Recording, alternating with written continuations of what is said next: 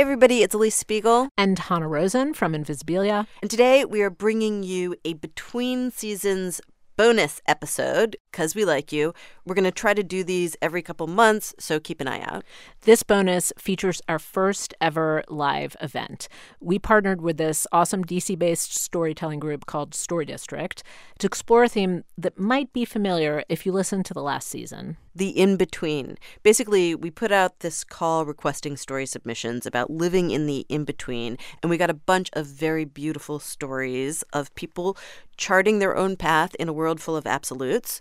Also, Hannah's got a story about an unexpected identity crisis and how she resolved it. So, let's get started. Alex remembers the brochure for the conference. It was glossy and had the name Pulitzer on the front. Pulitzer is a very powerful word to someone who wants to be a journalist, especially when it's paired with other important-sounding words like crisis reporting or National Press Club. Here's Alex. Said, which editors would be there and who was talking, editors from the Times and things. So, yeah, it was a good opportunity, I think, to introduce myself.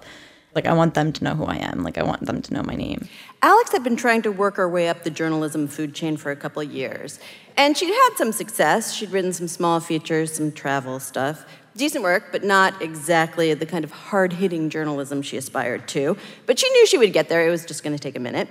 So with hope in her heart, she slapped her name tag high on her shoulder and hit the conference room floor. But as soon as Alex started mingling, this really surprising thing started happening. People at the event started coming up to me and being like, "Oh my God, I love your work." It happened over and over again. "I love your work. I love your work." And even though she liked the attention, Alex was a little bit puzzled. I was writing city guides, where to see pandas in China, or who the is gonna be I really loved that. And I mean, that's a cool, it's an important thing, and it's a really fantastic work about pandas, but I didn't really feel that warranted people being I loved your work, But then one of the many people complimenting her said something slightly different. "I love your column," and I was like, oh, damn it, okay. Because with the word column, Alex suddenly understood what was happening. I realized that people were confusing me for the other Alexandra Petri. The other Alexandra Petri. See, the full name of the woman that you have been hearing is Alexandra Petri. But it turns out that she wasn't the only 30-ish woman who lived in Washington, was born in the month of March, and was spending everything in her life around the dream of becoming a famous journalist. There was another person like that, and she had the exact same name, spelled the exact same, just pronounced in a slightly classier sounding way. Alexandra Petri. Alexandra Petri. And that Alex, she's a columnist, but not just any columnist. I think she's the youngest columnist ever at the Washington Post. But not just any youngest columnist ever at the Washington Post. She wrote a book. It's really strange to see your name on a book stand. Also, she is a playwright as well. In fact, all down the list, the other Alex was hitting home runs. It is like the woman literally did not know how to single. She went to Harvard. She was on the newspaper at Harvard. I think she was a Forbes 30 under 30. Rolling Stone top 100 funniest people in America. For some reason, I feel like she did a cappella, but I could be making that up. Where Alex, one, came from a humble family. Her father was a plumber in Bay Ridge, Brooklyn. Alex, too, came from a super high-class family. She grew up in Georgetown. Her father was in politics. I think he might have been a congressman or something. Did I mention that she's beautiful, but also charmingly awkward? And she's engaged. And to top it all off, she is apparently just a kind of lovely, kind, and funny human being. It's kind of really irritating. It's like she was carefully handcrafted in some basement specifically to make Alex One, the woman from Bay Ridge, Brooklyn, who covers panda locations, feel bad. Now, Alex One had heard about Alex Two before. I mean, she'd gotten the occasional email congratulating her on some accomplishment that she had not actually accomplished. So she knew that there was another person with her name, But it didn't feel like an issue until she was walking through the conference and everyone was congratulating her. That is when it hit her. I was like, this is a problem. Alex was obviously not the famous Alex Petri, but people weren't seeing her as herself either. So she was pushed into this no man's land, this in-between, and it was so excruciating that by day 3, she just decided to give up. No, like, then I was like, I don't feel like explaining this again. Like, thank you, great, you love my work, cool. And Alex didn't just bounce back after the conference. She says she felt lost, like the world that she'd been planning to inhabit all of her life had suddenly been taken from her. It's this feeling of like you're trying to make a name for yourself, but your name has already been made. So how do you even do that when people think you're like already this really great, prolific columnist who writes books and writes plays and is smart and people love your work, but like that's not you at the end of the day, Alex says she was just stuck. I was sort of caught in between like a lot of different things. Like I'm trying to get on a path, but the path's already taken. But having occupied this her but not her space for a while now, it's been a couple years, she's become a kind of seasoned navigator of the murky in-between, and she's developed all these strategies to stake out her own territory. First, turn a humiliating situation into opportunity and just keep talking. No, I'm not the Alexandra Petri that works at the Washington Post, but actually, I am a journalist. Weird, I know. Second, use it to fuel your fire. Step up your hustle. I do as much freelance as possible as I can. You can maybe see the bags under my eyes. Third, assert yourself as yourself. In the end, I think this process has made Alex One realize that she really doesn't want to be the more famous Alex. She's working her own angles, and she is digging them. Over the last year, she's written stories about the water crisis in South Africa. She's just about to set out for a reporting trip to Mexico. And recently, she even had a byline in the Washington Post that got Alex too mistaken for her. I'm pretty badass, not gonna lie. Which made me ask her if she might actually have some wisdom for the other Alex, Alex 2. If you had some advice to give to her from this experience, what would your advice be? Change your name when you get married.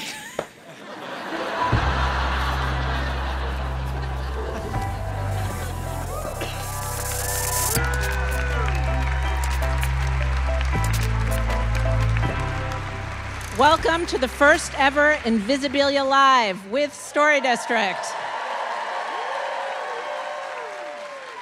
I'm Hannah Rosen. I am Elise Spiegel. I'm Amy Sedman. I'm the director of Story District.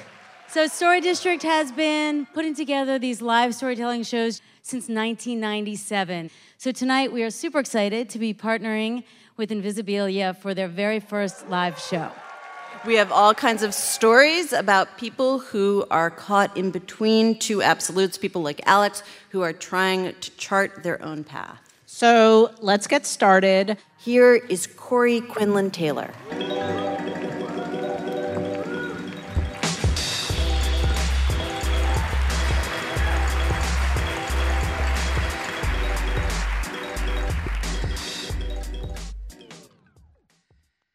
So several years ago, I decided to become a Peace Corps volunteer. There were a few reasons for this, but the greatest reason was I wanted to experience Africa.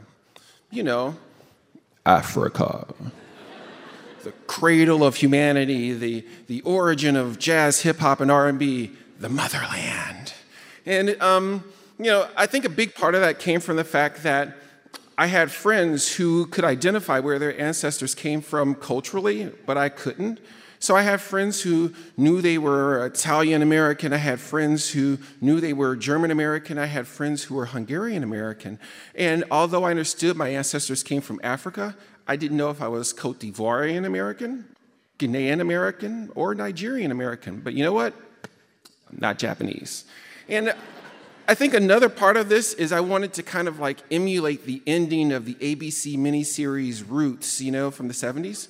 Where the author, Alex Haley, he traced his lineage to West Africa, and he arrives in this village in Ghana, And, all the locals, they gather around him and they touch him and he sit down and he's like, oh, hey, that's Alex Haley, sit down, like they knew him. He belonged, And for me, I wanted that. I wanted that cultural awakening. I wanted that big, warm West African Wakandan hug, And so I filled out the Peace Corps application, submitted it, was accepted, flew over, had my Peace Corps training. And after I was sworn in, I was assigned a liaison, a Beninois, citizen of Benin. And so he took me in an SUV to my village. And as soon as I arrived, all of these kids, they start like chasing around the car and they're like getting up close and they sing this song to me. And I'm thinking, oh, great, Alex Haley moment, And they sang to me, Yovo, Yovo, bonsoir, ça va bien, merci. So I knew some French, but I didn't know the word Yovo. So I asked my liaison, dude, what does the word Yovo mean? What does this mean? And he's like, don't worry about it. And I'm like, okay. And so over the course of the afternoon, 10 kids, 20 kids, 50 kids, and at a certain point, it felt like 100 kids were just jumping around me, happy, singing this song. And I'm like, really, you need to tell me, what does this song mean? I'm really excited for this Alex Haley moment. And he said, well, the song means white person, good evening, it goes well, thank you. I felt my Alex Haley moment crumble in my hands and fall to the ground. I was devastated. And he saw this happening to me. He was like, you know what? We need to go to the mayor's office so I can introduce you to him. So let's go. So we arrived to the mayor's office, and I'm sitting in the waiting room, and I'm trying to figure out, why would these angels from heaven, these kids, say such a thing? Is it just like them teasing, or is it like part of the tradition, or what? And I'm overhearing the secretary. She comes to the office of the mayor, and she knocks on the door. Monsieur, LeBlanc, il est ici. Which roughly translates to, sir, the white, he's here. And I'm looking around the waiting room, and it's full of Africans. And I'm like, what does she mean by that? And my liaison's like, don't worry about it. I'm like, okay. So I move into my community, and I'm noticing a pattern here, So whenever I'm riding on my bike, the kids gather around and they sing that song, And whenever I'm carrying like buckets of water from the pump to my home in the woods, the kids are gathering around and singing that song. And whenever I'm in the latrine, suffering from diarrhea and vomiting because I ate some really bad food, I hear a knock on the door. And I'm like, c'est qui? Who is it? C'est moi, Antoinette. Antoinette's a local kid in my community. Qu'est-ce que tu veux, Antoinette? What do you want, Antoinette? Yovo, yovo, bonsoir, ça va bien, merci. And she runs off. I'm like, I'm angry. Okay, I get it. I'm a foreigner. I'm an American. But I don't want to be called a white person. I mean, no offense to you all, but I don't want to be called a white person. And so this was supposed to be my cultural awakening, my spiritual journey that you read about in literary fiction or see in the movies, And whenever they sang that song, that took that moment away from me. And it was heartbreaking, So sometime later, I'm on my bike, just bummed out. And then Antoinette, she's like revved up on the end of the dirt road there, and she comes out, and she's like, Yovo, yovo, bonsoir. And I just get off my bike. I don't even use a kickstand. I'm just off my bike. And I go over to her, and I say to her in French, look, don't call me Yovo. Call me American Noir. And she replies to me in French, American Noir, And I'm like, merci, thank you. And she said, d'accord, okay. And so I send her on her way, and I get back on my bike. And I'm thinking like a couple of weeks later, I'm coming back from teaching small business development courses to farmers and female cooperatives, because that's what some Peace Corps volunteers do. And I'm on my bike, and there's like a tsunami of kids. They see me coming, and they're getting ready, and I just feel my heart drop. And they're like, Yovo, yovo, bonsoir, ça va bien, merci. And I hear this faint, American Noir. And I just get off my bike. I use the kickstand this time. Get off my bike, go to a candy stand, buy a basket of candy, and I go over to Antoinette, and I just dump it all on her. And all the kids are like, what the hell? And I'm like, she called me an American Noir. She gets the candy. So over the next couple of years, I train these kids, Whoever calls me American Noir gets candy. Whoever calls me Yovo got jack squat. And not that I did it all the time, but I just did it enough that it kept the memory of my name in their heads. And so by the time my service was over, I felt like my community finally embraced me. I was having some semblance of a moment, But when somebody from another town or another part of the country came and he or she pointed at me and called me Yovo, my neighbors were like, no, that's not a Yovo. That's American Noir. Thank you.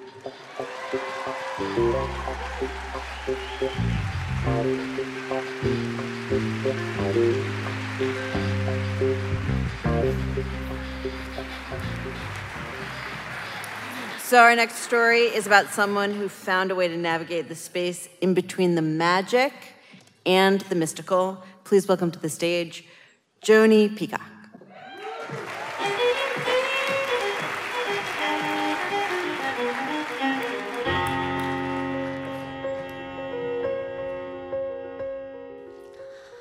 It is the summer of 2005, and I've been out of work for about a year. I am an Episcopal priest. I get a job covering a parish for 3 months. I am psyched to be back in the pulpit again, but also super anxious. I am really good at what I do, and I want to do a really good job, but I have been in and out of the hospital 4 times for mania, a tightrope that I'm just learning to walk. Mania is my favorite pole of bipolar. It is awesome. My world expands, my thoughts spiral, my mind opens to unseen things. The ancient Irish have a name for this kind of thing. They call it a thin place, a place where space-time can stretch while you are standing still. Past, present, future overlap. Heaven and earth intersect. Bipolar disorder for me is about how big my thin place is. Too small and my world collapses. Too big and my world explodes. I want to live somewhere happily in between. So after 4 trips to the psych ward, I have got this. I have got some meds. I know my triggers. Who cannot handle a little mania? So to get back up to speed, I start to read. Nightly, I take about 6 books to my bed. The Bible, of course, commentaries, novels, quantum physics. Madly flipping pages, I scribble in the margins. What the f***? No, that doesn't make any sense. Yes, I totally agree. And wrong, Neil deGrasse Tyson, you're just wrong. That's not crazy, right? Lots of people write in the margins. But not everyone is as lucky as me to start to hear the author's voices swirling in their heads. I'm not Joan of Arc, but like her, I start talking back to them, and these conversations start to keep me up at night. So this is a 3-month gig, 12 weeks, 12 sermons. It is hard to come up with stuff to say week after week, but not the summer of 2005. It's like God is whispering sweet little nothings into my ears. Love is patient. Love is kind. Yes, God, yes. I write 12 sermons in 10 days, and they are brilliant. Week 1, profound. Week 2, inspiring. But by week 4, they're getting a little confusing. And by week 6, they're not making much sense, not even to me. And that is disturbing. Who wrote these? I have to throw half of them away and rewrite them, which is a pain in the ass. Maybe I need to schedule or pace myself a little better. Nah, I got this. So Tuesday morning Bible study, here I come. Bing, bang, boom, I enter the room, people circled up in chairs. Yes, I do hear what you're saying. That does connect to the gospel, which makes me think about the Big Bang, which then I think leads to the Druids. And then we have to circle back to Mother Teresa and next week's bake sale. Wow, apparently I am just as great a teacher as I am a preacher. I hear a couple people whisper as they go out the door, well, that was rude. What was she trying to say? Rude? What was he saying? Ouch. That stung a little. Maybe all isn't quite right in my world. But I still have this helicopter in my head. The propellers begin to spin slowly at first, and then they pick up speed. I feel my feet lift from the ground. As my head gets higher, the air gets thinner, and I look down at mere mortals below. There is an unbearable lightness of being that is almost too exquisite to describe. Crazy, right? But that is exactly how it feels. And I get a crazy amount of stuff done. Good stuff. Feeding the poor, visiting the sick, baptizing babies, marrying people, burying people. I love my work. And I don't want to miss anything. I don't want to go to sleep. In fact, I don't have to go to sleep. Maybe you do, but I don't. But it does get a little harder to get up and get to work each day. So for efficiency's sake, weekdays I take the train an hour from Alexandria to Fredericksburg. But on Sunday mornings, I drive my car so that I can get there on time. I throw my prayer book and my sermon into the back seat. Driving slowly at first, I run through all the stuff I've got to do. Open the doors, turn on the lights, flowers on the altar, candles lit. My little Saturn, my chariot to heaven, starts to feel like a plane. And with every passing mile, I step on the gas a little more. Slip the surly bonds of earth, a little voice says, you can fly, Joni. You can fly. Acceleration feels like levitation. My car climbs into the sky.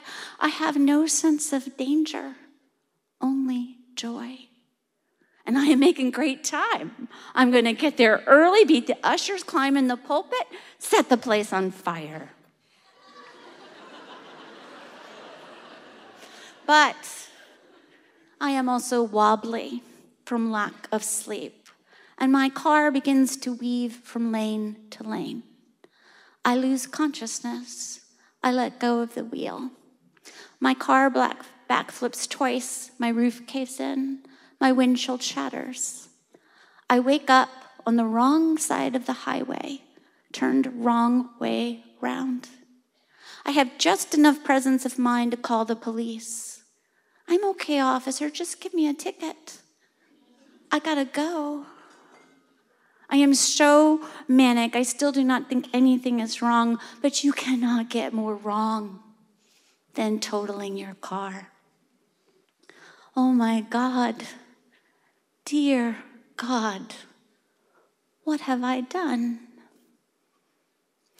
My brain is a gift. I am a writer, a blogger, a storyteller, an Episcopal priest, a mental health advocate who also volunteers at the Library of Congress. But I have to admit that mania is dark magic. And it is the memory of that car crash that keeps me sane. I could have died that morning much, much worse. I could have killed someone else that morning, someone's child.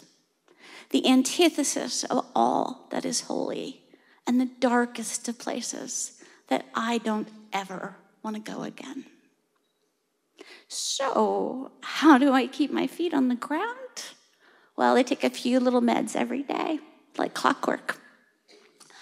I walk all over the place and I write to navigate my way. And I have an awesome therapist who examines my head every week. But I have no desire for balance or to be in the middle of some mood chart. Yes, I believe in gravity, but I also believe in God. I want to keep my head just far up enough into the clouds to keep doing amazing things. I want to live in just the right space of the thin place.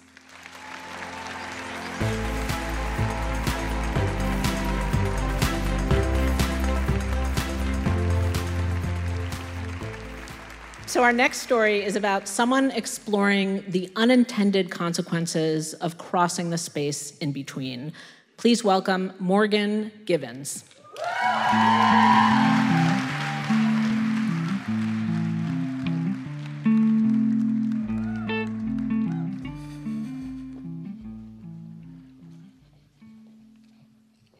I'm 25 years old, sitting in my doctor's office and trying to ignore the fact that the only thing standing between me and my transition from female to male is this doctor staring blankly at me.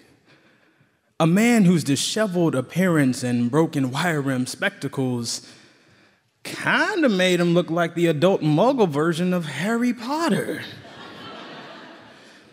But he was magical to me, though, because he scribbled out a quick prescription for testosterone, and I took my first shot that night.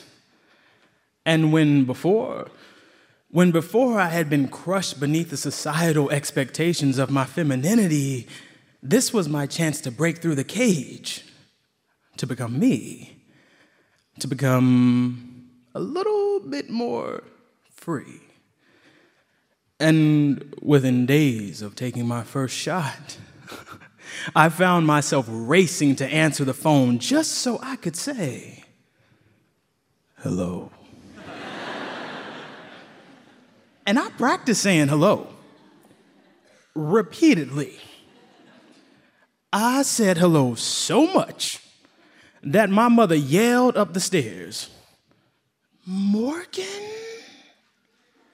Dion Givens, if you say the word hello one more time. And strength was the next thing to come surging into my life. There was nothing I wasn't lifting above my head or onto my shoulders just because I could. Completely full industrial-sized trash can. I lifted it. My oaken writing desk, I lifted it. My mom, I lifted her too. Tossed her like a sack of potatoes over my shoulder while she yelled at me, Morgan, if you don't put my black ass down, what the hell is wrong with you? And it wasn't just the deepening voice or burgeoning strength. Oh no, a lot of other things were happening too. Like when I talked, people were suddenly listening to what I had to say. The days of fighting tooth and nail for every comment or suggestion to be heard were relatively few and far in between. And the women? The women began calling the house, swooning over me, because I knew how to talk so sweet and pretty. Hey, Jasmine, girl, you know you the only one I'm talking to, boo. My mom snatched the phone from my hand. Oh, so you just gonna lie to them, huh? I didn't raise you like this, Morgan Dion. Treating women this way don't make you a man. And maybe Mom was right. All right, Mom was right. But there was this one night when I was leaving work after an overnight shift at Target, and I stepped out into the darkness of the parking lot alone. I didn't have my keys in my hand, just in case a man attacked me. I wasn't looking over my shoulder just in case he jumped from behind the bushes. No! I stepped out into that parking lot completely unencumbered by fear. Have you ever seen a grown man skip? Because that's what I did.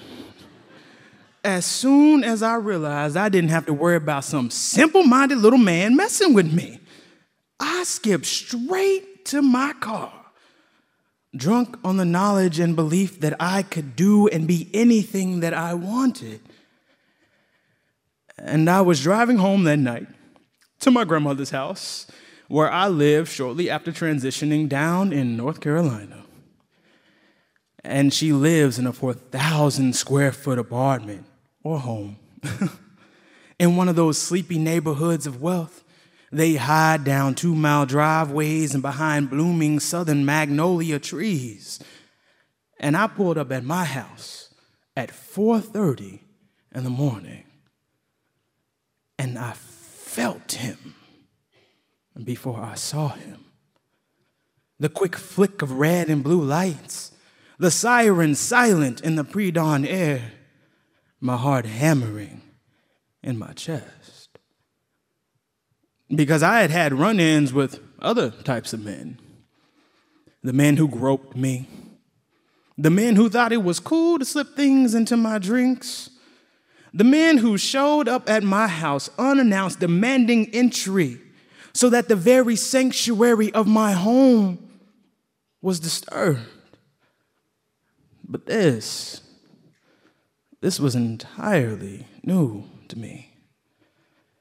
And this local sheriff's deputy walked up to me, flashlight in my face, just as I exited my car. Boy,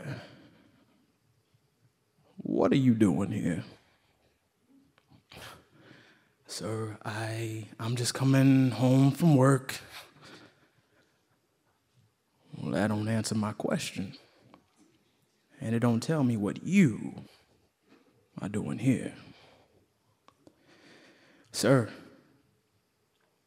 I live here.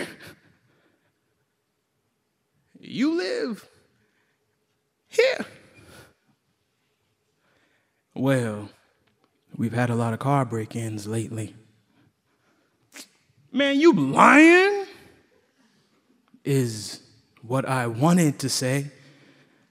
Because in neighborhoods like these, good news may travel languidly on the summer breeze, but the bad? Except I wasn't quite sure how that would go for me. And so I said, nothing. Why don't you go ahead and put your hands on the hood of this vehicle? For what? Because you match a description, and because I said so. And what description is that, huh? Black man working? Turn around. And I'm not ashamed to admit that I nearly called for my grandmother, nearly screamed loudly enough to wake the dogs in the surrounding houses, sending them into a frenzied barking uproar. But I am ashamed to admit that as my eyes slid down to his hip, to the pistol that rested against it, I choked on my pride and my rage, and I said nothing. Because what could my grandmother do? Come storming out the front door of the house, find herself confronted with the barrel of a gun, and end up potentially hurt or dead too? I stayed silent. And when he found nothing, he had to let me go. But I just couldn't see how in this supposedly post-racial America, this so-called defender of my liberties could treat me as if I had never been freed. And I didn't realize after transitioning, I would become caged once again, matching America's description of a black man. Black man, black men, they make it so hard for us to stand. Thank you.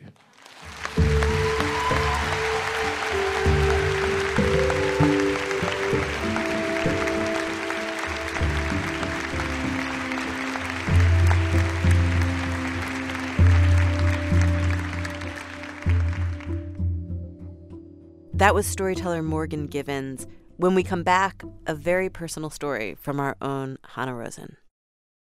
Support for Invisibilia and the following message come from Gossip, a new podcast from Stitcher. Gossip is a comedic soap opera from the mind of actor, comedian, and New York Times best-selling author Allison Raskin.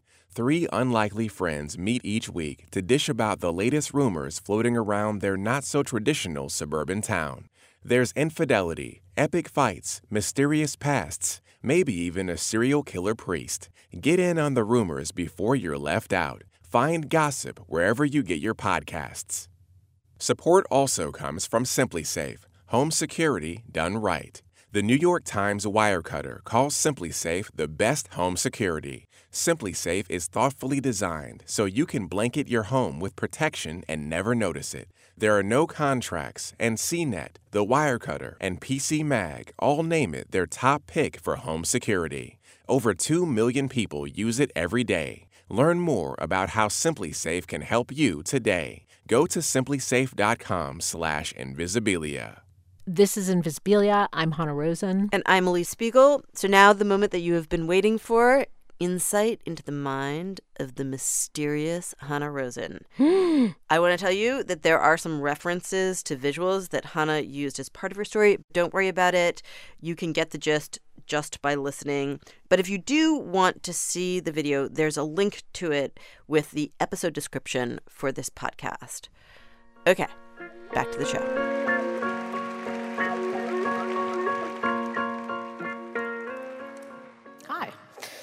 So it's 1985, late summer. I'm 15, and my brother is 18, and he's about to go to college, and he wants a car, which means a Rosen family road trip to the used car lots of Bucks County, Pennsylvania. We went to like 8 billion lots because we didn't have money. So after scouring those 8 billion lots, he makes a decision, a 1977 Buick LeSabre. Gold with a light beige interior. He's a mechanic, so he cares about stuff like that. So my mom's driving the car, heads back toward the lot where the Buick is, gets in the left lane, waits to make the turn. And they just slammed into us, and that was it. You know, everything blacked out on us. Another car hit us so hard that our own huge car got crushed in half. The back doors crumpled, the trunk flew open, and then I heard it before I saw it. My dad. Screaming, get an ambulance, somebody call an ambulance. My mom was slumped over the steering wheel, unconscious, and bleeding from the side of her head. And what do you remember was my reaction?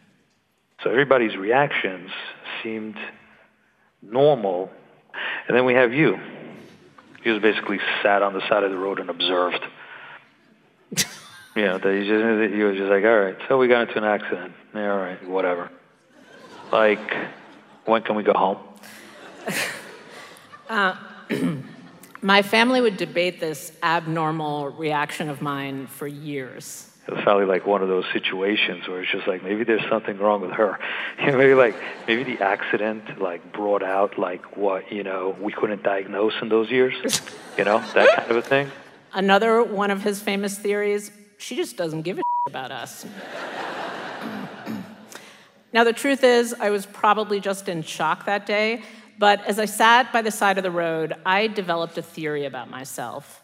I had a superpower, an unnatural ability to keep fear and anxiety at bay. And especially in emergency situations, my mind behaved like a well-trained Marine, calm, focused, and ready to execute. And this story I had about myself served me well for many, many years. When I was in my 20s and traveling overseas and got myself into some dicey situations, when I became a reporter and there was a fire or a casualty or an accident, I was right there. And then when I became a parent, and there are so many things that you could potentially be afraid of. And then one day, I was traveling in Chicago with my son Jacob and his friend, and they wanted to go to the top of the Sears Tower to visit those glass balconies. If you've never seen them, they're like glass boxes in the sky. Glass sides, glass floors, they're pretty cool. So we take the elevator up, rush to the glass balconies, and all of a sudden, I feel like I am going to die. I am overcome with terror. I'm sweating and shaking, and I just stumble backwards. What was that? I'm supposed to be the fearless one. Surely I can handle a glass box. So I slip one foot onto the glass box, and again, total wave of fear. So I inch back slowly, defeated, pace my back to the wall, and wait for Jacob to finish. It was like overreacting to nothing. But when I freaked out, what did you guys think of me? Did you think, like, what a loser? Yeah. Jacob is here. Thank you, Jacob. Anyway, so over the next few weeks, I tested this vulnerability of mine. I went to a rooftop party and peeked over the roof. I went to the top of a tall building, tried to look out the window. I tried to climb a tree that I have climbed many, many times before. No way. I just could not do it. So what did this mean about me? Was I no longer a fearless person? Was I a fearful person now, or was I something in between? And that's where I was when my mother sent me this text. If any of you have heard my Invisibilia story, you will know that my mother one day asked me if I would jump out of a plane with her.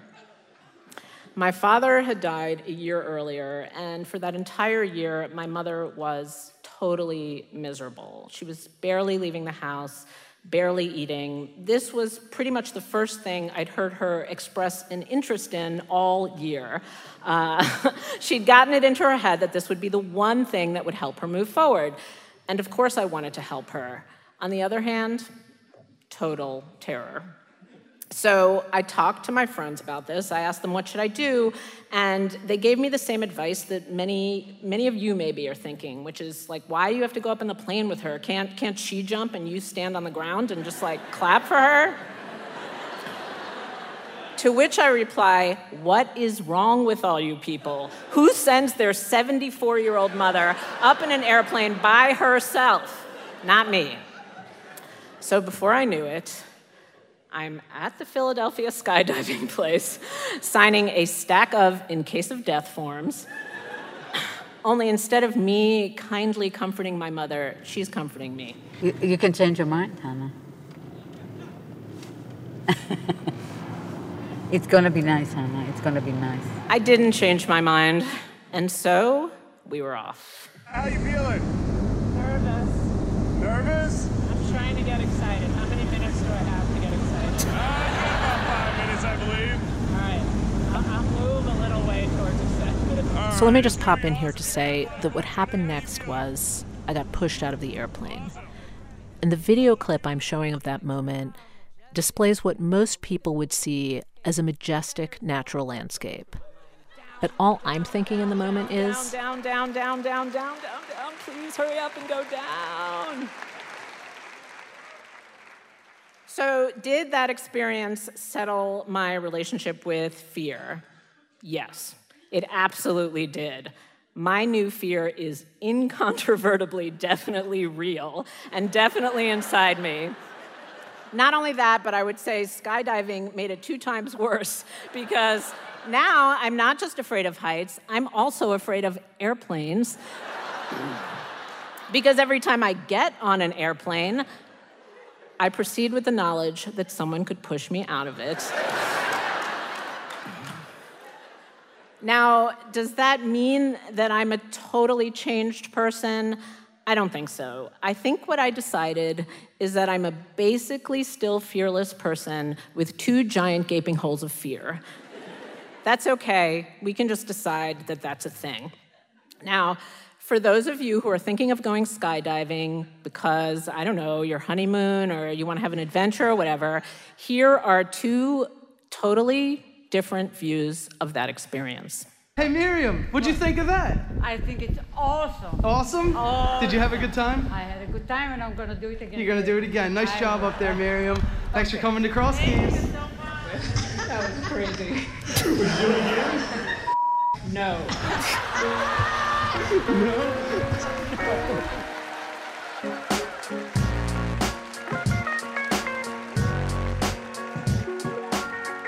That's a wrap. Highlights from the first Invisibilia live show in the history of the world. A huge thank you to Amy Sedman, Vijay Nathan, and the Story District team. Their hard work made this collaboration possible. There were more great stories as part of this performance. To hear them and see videos of all of the storytellers, go to npr.org/Invisibilia. And for more information about our fabulous partners at Story District, go to storydistrict.org. They're always putting on these awesome live shows in Washington, and they also offer amazing storytelling classes. You should totally check them out. Our senior editor is Anne Goodenkoff. Our executive producer is Cara Tallow. Invisibilia is produced by Abby Wendell, Yoe Shaw, and Megan Kane. Leanna Simstrom is our project manager. Andy Huther is our technical director, and Anya Grunman is our vice president of programming. Thanks to Jay Sizz, Jake Arlo, and Rebecca Ramirez for her last minute save. Don't miss the next bonus episode and all the latest Invisibilia news by following us on Facebook and Twitter at NPR Invisibilia. And now for our moment of non-zen. We have a moment of non-zen? We have a moment of non-zen? No moment of non-zen for you. Break it, break it, day, break it, day. I don't understand what he says to me. Tricky, be, freaky, day. I definitely no comprendo.